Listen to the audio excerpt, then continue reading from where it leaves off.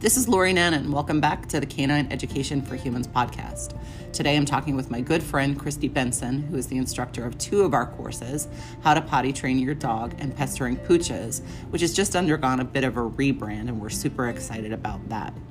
Kristi and I also work together at the Academy for Dog Trainers, and we just generally like talking to each other. So sit back, relax, and enjoy today's episode.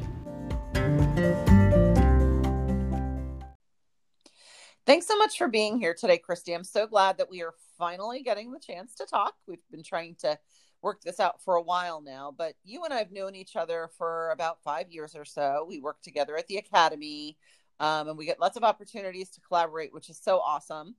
And we do a lot of that there.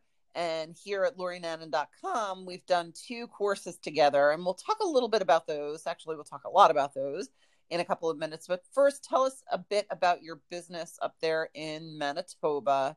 And I also want to know how cold it is there today, because it's December and I suspect it's cold. It's actually not bad. It's in the minus sort of mid-teens Celsius.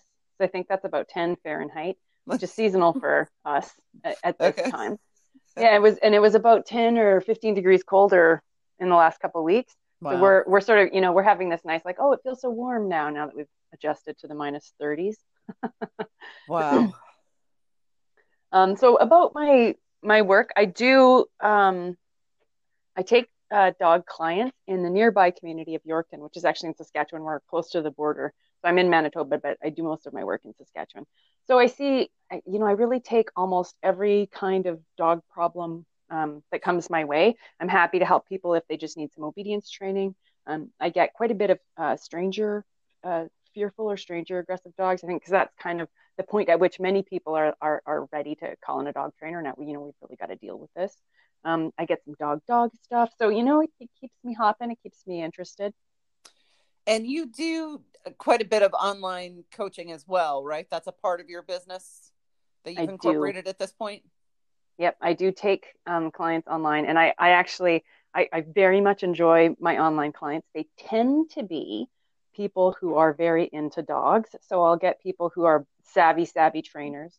Maybe awesome. They're agility people, or people who've just done a lot of reading on their own. And so what they need is sort of refinement or help. Mm-hmm. Really making plans. They're struggling with. They can get their dogs to do things that I could never get my dogs to do, right? There's like backing up and double, figure eights around their legs and stuff. But the dog is barking at the baby or something like that. So I find them they're fun to work with. They're dedicated, and they're super savvy. So not all of them. Some of them are straight up. I just got my first dog and I need it to sit or something. There's some like that, but yeah, they're a fun crew for sure. Yeah, and it's so interesting. I love that technology has opened up so much that it allows people to access dog trainers in that way, because it does give a whole bunch of people who didn't have access to dog trainers before access, just like our courses do. Yeah, absolutely. That's very nice. You can be anywhere in Canada. Yeah, and we can chat. Yeah, absolutely. Yeah, it's so I often think of the reasons that I wanted to start a business like mine was because I knew that there were lots of people who didn't have access to a dog trainer, and even if they did, based on my first course, wasn't going to be super practical to work with a dog trainer. And so I was able to find a way to offer what I thought would be helpful in a way that was efficient. And met people's needs in a way that we couldn't have done 10 years ago, which is just so cool to me. Very much so, yeah. So the two courses that we have done together are Pestering Pooches, which is about the dogs that jump to greet people and beg for food, or just kind of pester in general. And then How to Potty Train Your Dog. What is it that inspired you to cover these two topics in particular? So I think from a general perspective, I think those topics are very poorly handled in the sort of, if you plunk those topics into Google, the stuff that comes up for both potty training and for dogs who are just sort of joyfully jumpy, they're not well handled online. Mm-hmm. And the sort of the, well, my uncle Ralph said to do X, Y, Yeah. Z. Yeah. They're very much off the mark. It's not good for dogs. It's not, they're not going to, get resolution with that. So I think it was something that definitely, were topics that needed to be addressed in a better way.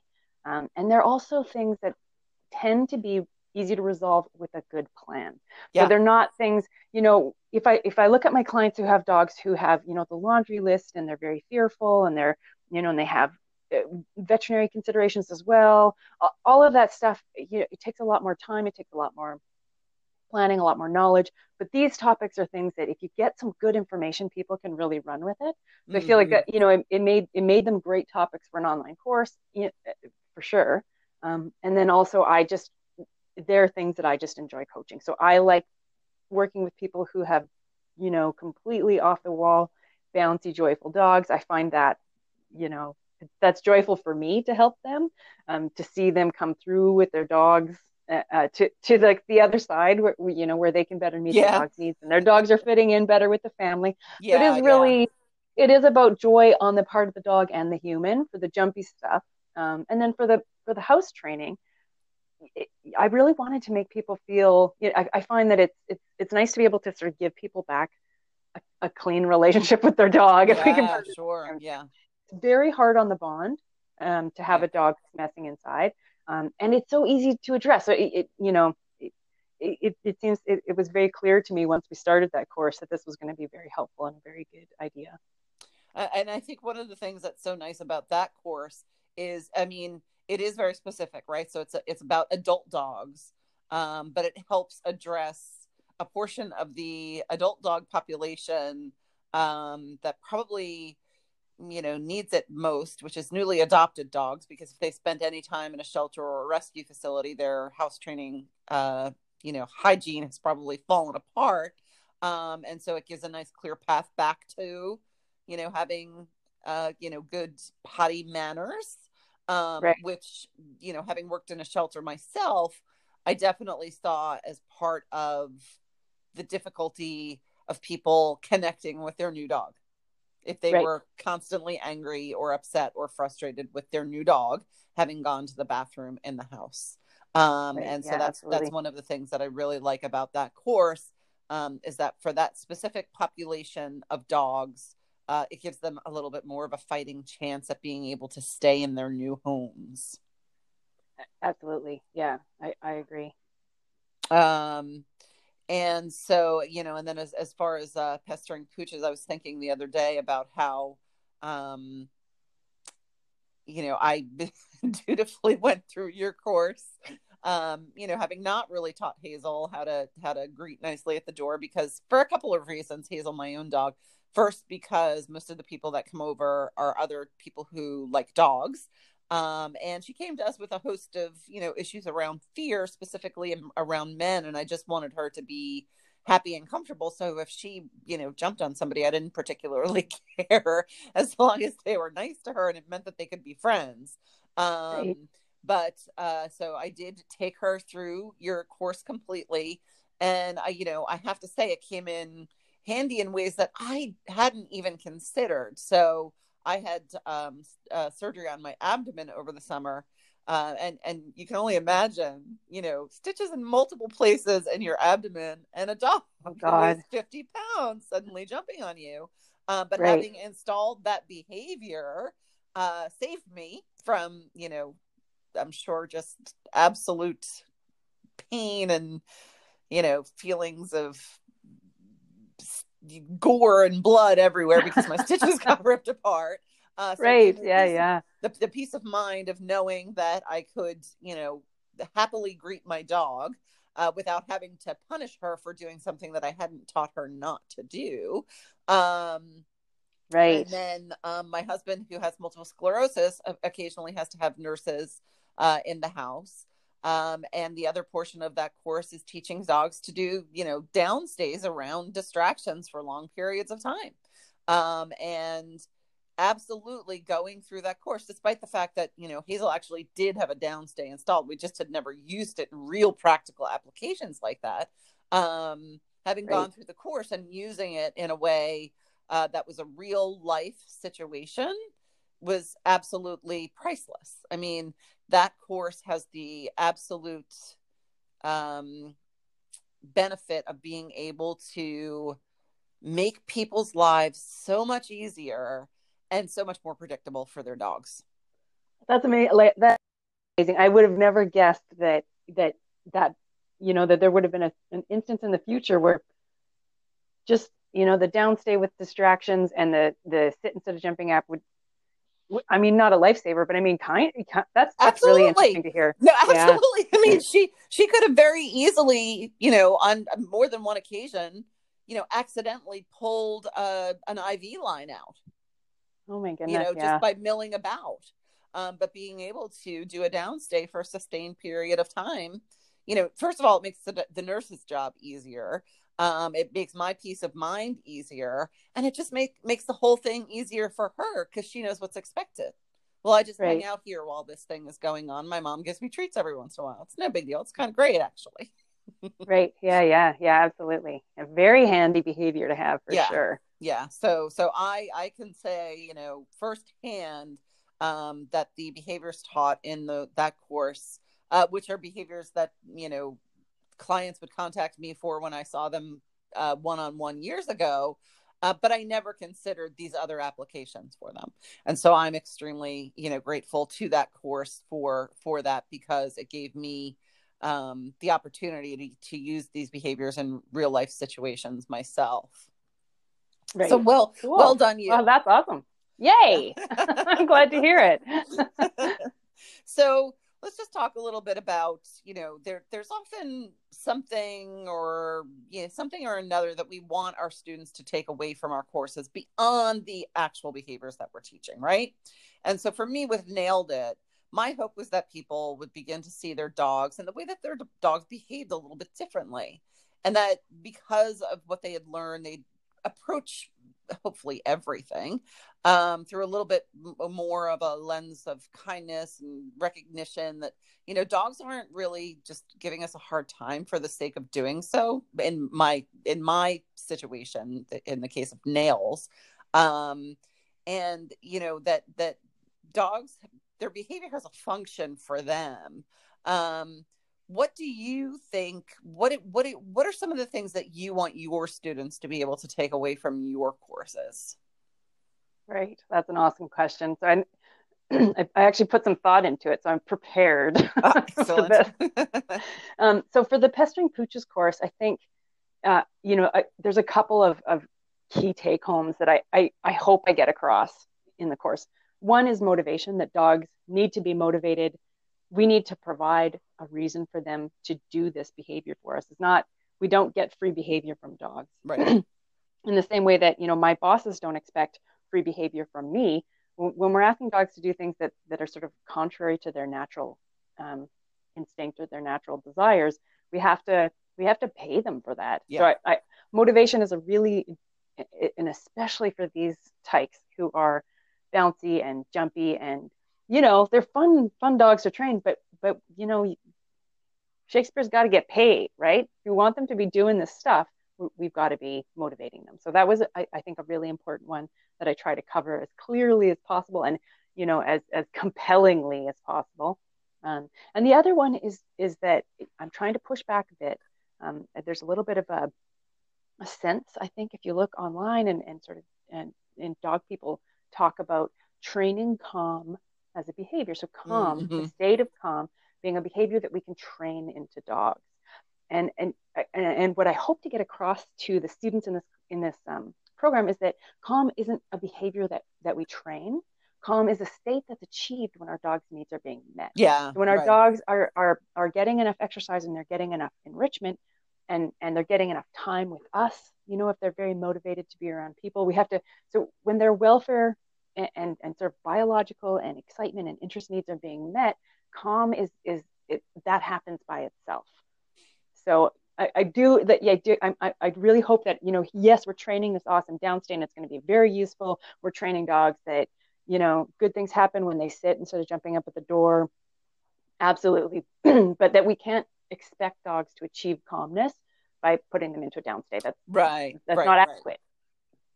Right. That's So that, really, really well stated. I think that's one of the, it's sort of a bit of a buzzword that can be kind of misunderstood. And you've just explained it absolutely beautifully. Well done. Well done, you again.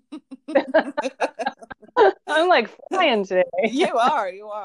So tell us a little bit about your own dogs. How do you prioritize what's important for them? Like I said with Hazel, I put friendliness and feeling safe with people above all else. Literally, to this day, those are the things that are the most important to me. I want a dog. I want my dog to feel safe and that she can not have to worry around people and in certain situations as well, because there are some things that she's still nervous about to this day. So we try to set things up so that way, she's, her exposure to them is limited, or we work our way through them. How do you prioritize for your own dogs? What's important for them? Right. So I don't, and I'm sure this will not shock you. I don't actually do tons of training with my dogs. The things I prioritize for them is recalls. So I walk my dogs loose every day. I live on a ranch, and we take a huge hike every day around the ranch, so through the forested areas that we have and amongst our cattle. And I need my dogs to recall. So a lot of my energy towards my dogs is really focused on just that aspect of meeting their needs. So I want them to feel exercised and enriched. Mm-hmm. So we all go out in a big group. If I need to do recalls away from what have you, like if they're heading towards the road, or if we just got a new dog who's a spaniel and she's very interested in the cattle. So recalling her away from the cattle. So that's the kind of behavior. I train them behavior in support of them living, their best lives. Right. Yeah. Now Yeah. I do also train, like I like training tricks and fun stuff like that, Mm-hmm. and I do some of that, but that's definitely further down. So for me, the part that's sort of at the top of my, I have X amount of minutes to be with my dogs and to train my dogs every day. My focus is definitely on giving them that joyful experience. And it's so interesting that you say that, because I just read this blog the other day that totally supports something that I have been doing in my own efforts to do that for my own dog. So I don't particularly enjoy training loose leash walking.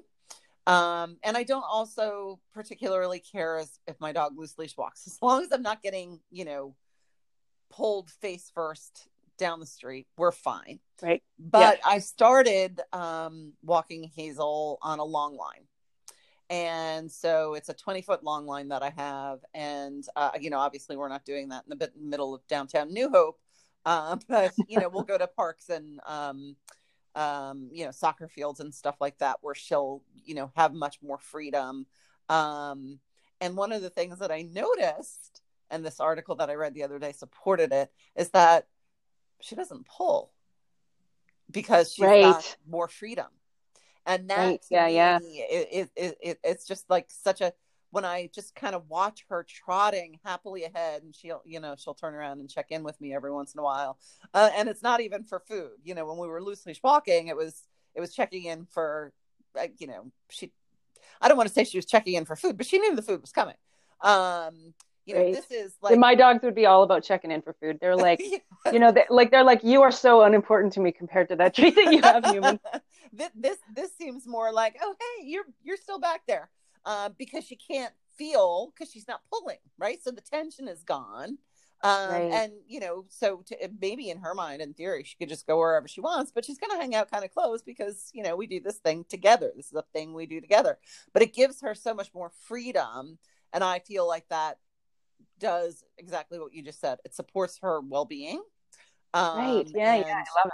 I love it. it's something that I definitely I'm hoping to be able to sit down and write a blog about over the holidays. There's definitely a few caveats. Like I said, I don't do it in the middle of downtown New Hope, but it is really nice to be able to give my dog a bit more freedom in terms of where she goes, because just like you said, yes, there are lots of things that Hazel is trained at that she's good at, but that is actually far less important to me than the fact that she feels safe and safe in the world and enjoys her life. That's why I have her.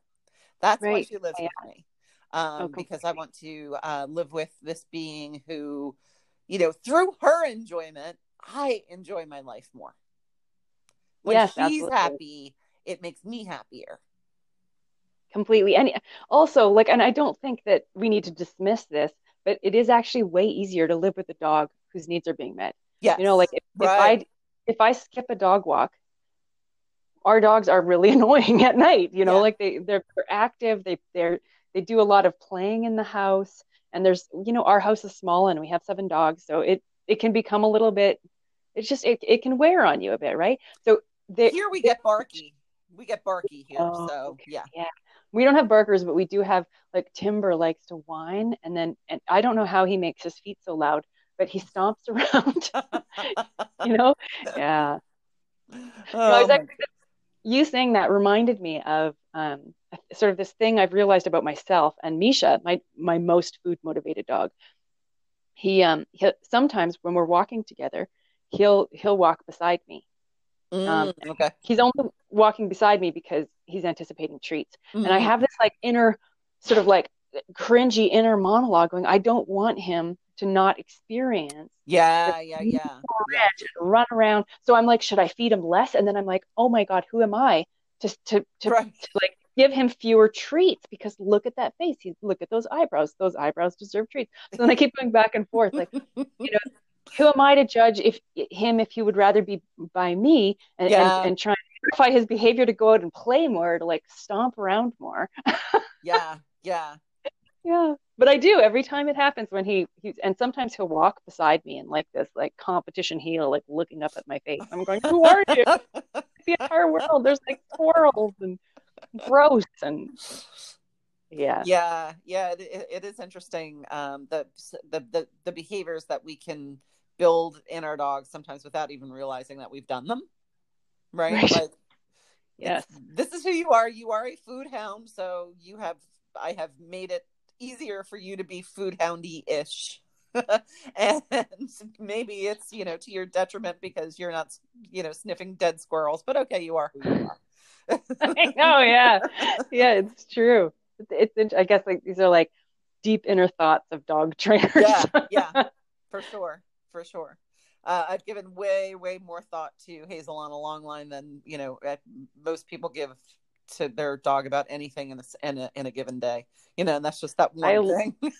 Yeah, I love the long line thing. And I think it's just it's a super way for people to enjoy their dogs being quite a bit more natural, but also it forces them to sort of to sit back and say, wow, look at what my dog does when my dog has all Oh my kinds of gosh. say, you Yeah, know, the yeah, stopping and sniffing, the running forward, we get to really see, yeah, what their joy is at, yeah, essentially. yeah. And you know, the fact is because she can get two smells easier, right? Because she's got more space to get from one smell to another. It's more Right. pleasant for me Oh, because completely. I want her to enjoy smells. That's a big part of our walks. And I don't have to get dragged along to do it. And I'm not going to make her competition heel throughout a walk because that's not fun for either Right. of us. Like, that's just not what I want for either of us. So, Right. Yeah. It's not what walks are about. I mean, it's fun to do. It's fun to train. I love watching people like good positive reinforcement trainers and their dogs healing around. I'm just like, wow, that's fascinating. Look at how happy that dog is. But that's not what walks are for. right. And by the way, like, you know, she can loose leash walk. We have practiced loose leash walking, but our walks for the most part are about exploration. They're not about, you know, walking through, you know, a busy side street or a busy downtown area where we have to navigate things. So it's just not something Right. that I worry about as much as, you know, one of my clients who had to do one of those things had to. Right. So it's an interesting thing, and I'm glad to be able to give her the option to, you know, spread out a little bit more. Because the other thing is just based on where we live, I wouldn't feel comfortable letting her run freely without, although it's not, you know, a city, coming into close contact with a road pretty quickly. So Right. we don't do, and then there's quite a bit of wildlife too. So Right. Yeah. this, you know, allows me to kind of head off some of those worries as well. Yeah, for sure. So let's just kind of begin to wind down a little bit. Tell me what you think. We've been, working together for about 4 years now. We've known each other for 6 or 7, I guess. Things have changed, but, it seems to be happening at a snail's pace a lot of the time. But where do you see dog training headed? Right. I think I think there's sort of multiple fires being lit right now over the last few years. I think that the movement in the animal welfare field in general is one sort of, so that, that's one fire that's being lit. People are starting to really care about animal welfare. Yeah. I think that's spreading. So I think, we look at that, that will be helpful for us as dog trainers for sure. And I think there is progression in the training community. I think it's easy for us to see all the terrible examples of how the dog training community is. It feels like it's regressing in some, and definitely there's no laws to protect dogs, Mm-hmm. but I think that there is, maybe it's a little slow, but I think dog training itself is progressing. And I think so. The third sort of conflagration is the vet community. Very recently, Yes. we're Yeah. starting to see Yeah. the vet community really, really care about dog training welfare. Mm-hmm. Mm-hmm. And so 5 years ago, it would be a battle to have a vet say something other than put a prong on that dog. And now here we are having vets say, I don't want a dog to experience anxiety when they're getting a needle. Yeah. I mean, Yeah. it is a sea change. So I think if we have those, if we put all of those fires sort of together, I do think that they will eventually meet, and things will start to change more quickly. The changes in the vet community in the last 5 or 10 years have been so deeply gratifying from the perspective of a dog trainer, to just see them going from being not our enemy, but like when it came to behavior and training advice, certainly problematic, Right. to Right. being Right. like, wow, now we can link arms Yeah. and march forward with Yeah. many vets, right? And Yeah. And even in I feel like here, yeah, because they are the ones who the consumer is always going to see as the expert. Probably, I mean, obviously they're the vets are the experts in medicine, but the consumers will see them as the expert in everything because of the white coat syndrome. right. I think it's extremely important that veterinarians are really, really careful about what's coming out of their mouths when they're talking about behavior. And the fact that we are seeing this, as you called it, sea change in that approach is tremendous. And I agree. I think that that'll be, one of the things that moves us along quickest. Right. Yeah, and Um, I think like for our clients, I think if they're sort of just sitting there taking in what they're getting from their Facebook feed, even from, like CBC, like major news organizations, and dog trainers to some extent, and the vet community, I think they will be less and less able to sort of stomach the kind of yeah, dog training advice that they might be getting. So my hope is that they'll be more cautious consumers if the laws are not going to change about aversive tools and aversive styles of dog training quickly enough for us. Then at least I think having consumers view this and take this stuff in, and then be able to sort of look at, well, my dog trainer said I should do what to my dog. yeah, I think right.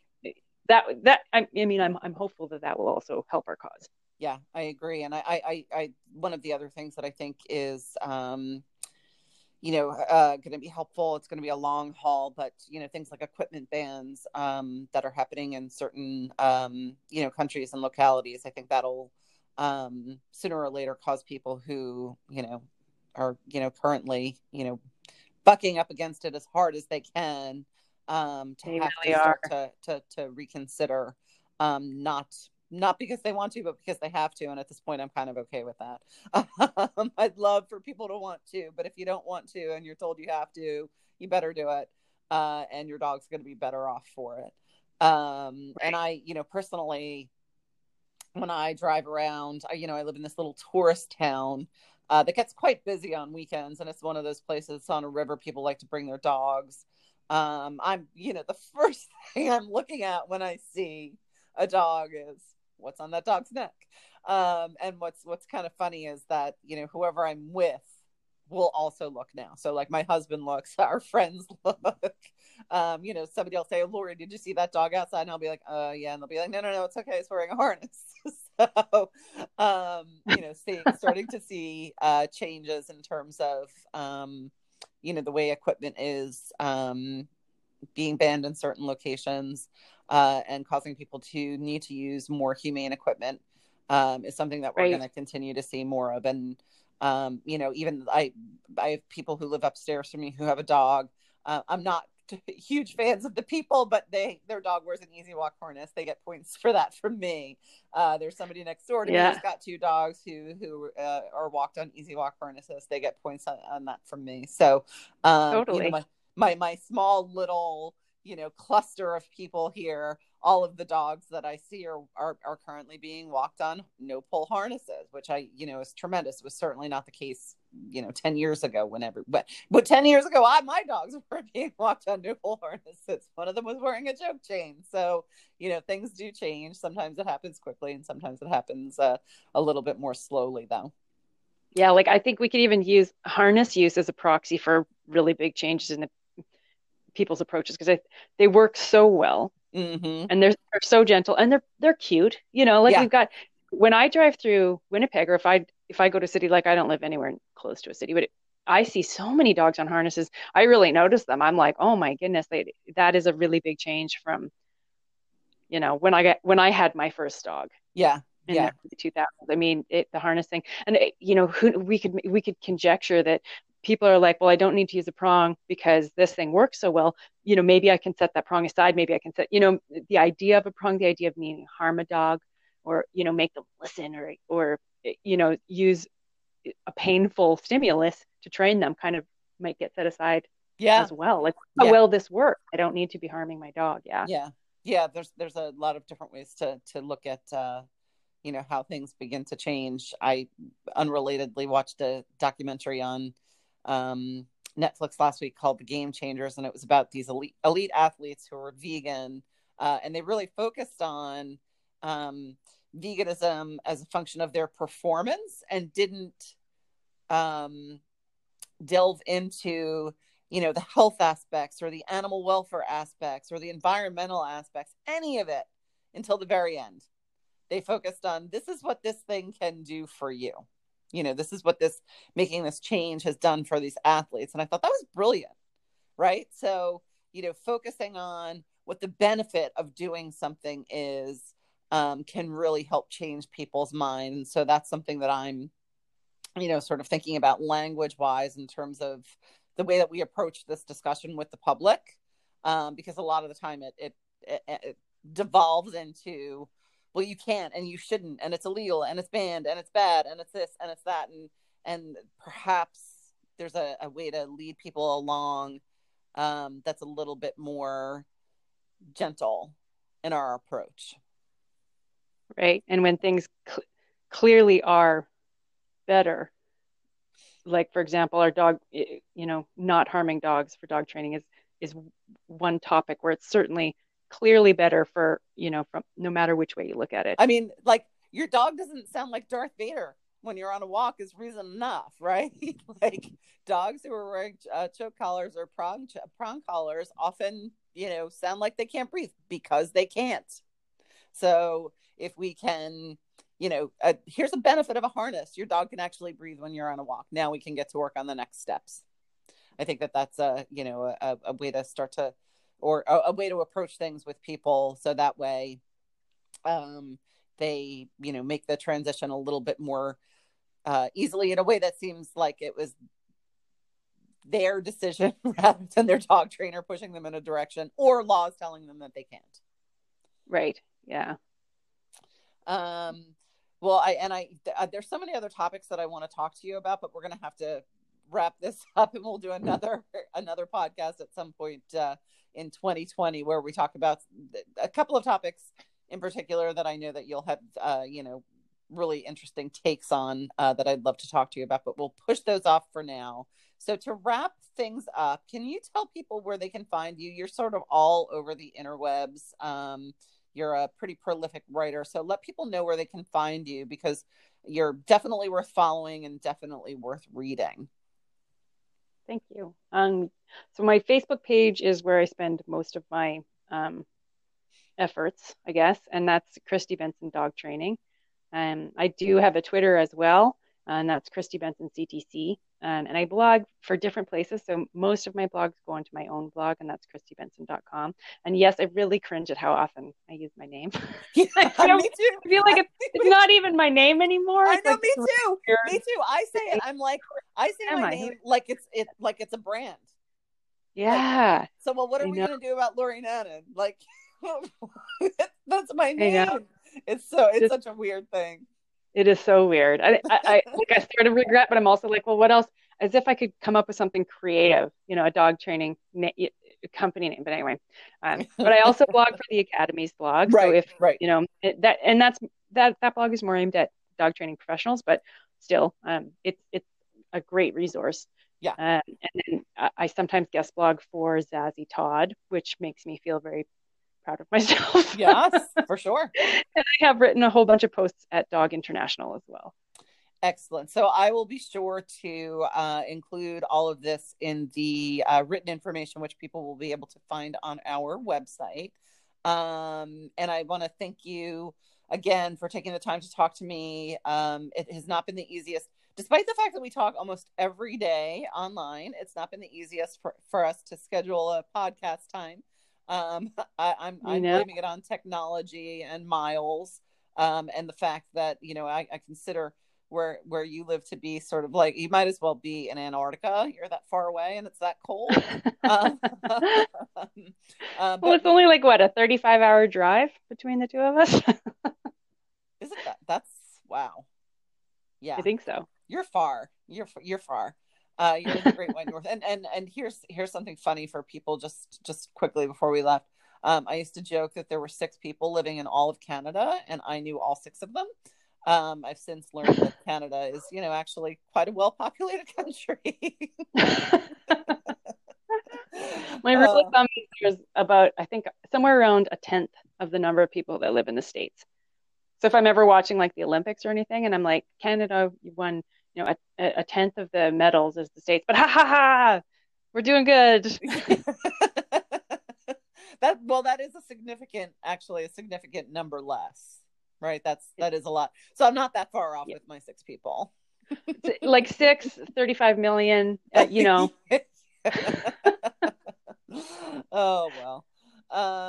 Math was never my strong suit. All right. Well, thank you again, Kristi. And as I said, I'll include all of the where to find you in the written section on our website. And I look forward to the next time we get to talk, and we'll dig into some other topics that I think you and I could probably talk about for hours. So it is just days before Christmas. So I hope you have a wonderful holiday, and I will see you online, and I hope everybody enjoys this episode. Thanks so much to Kristi for taking the time to talk to me, and thanks to all of you for tuning in. In addition to her courses here at LoriNannon.com, you can find Kristi on her own website, KristiBenson.com. She also blogs for the Academy for Dog Trainers, has guest posts over at Companion Animal Psychology and Dog International as well. On social media, you'll find her on Facebook as Kristi Benson Dog Training and on Twitter as Kristi Benson CTC. Thanks again for joining me for this episode, and I'll see you next time on the Canine Education for Humans podcast.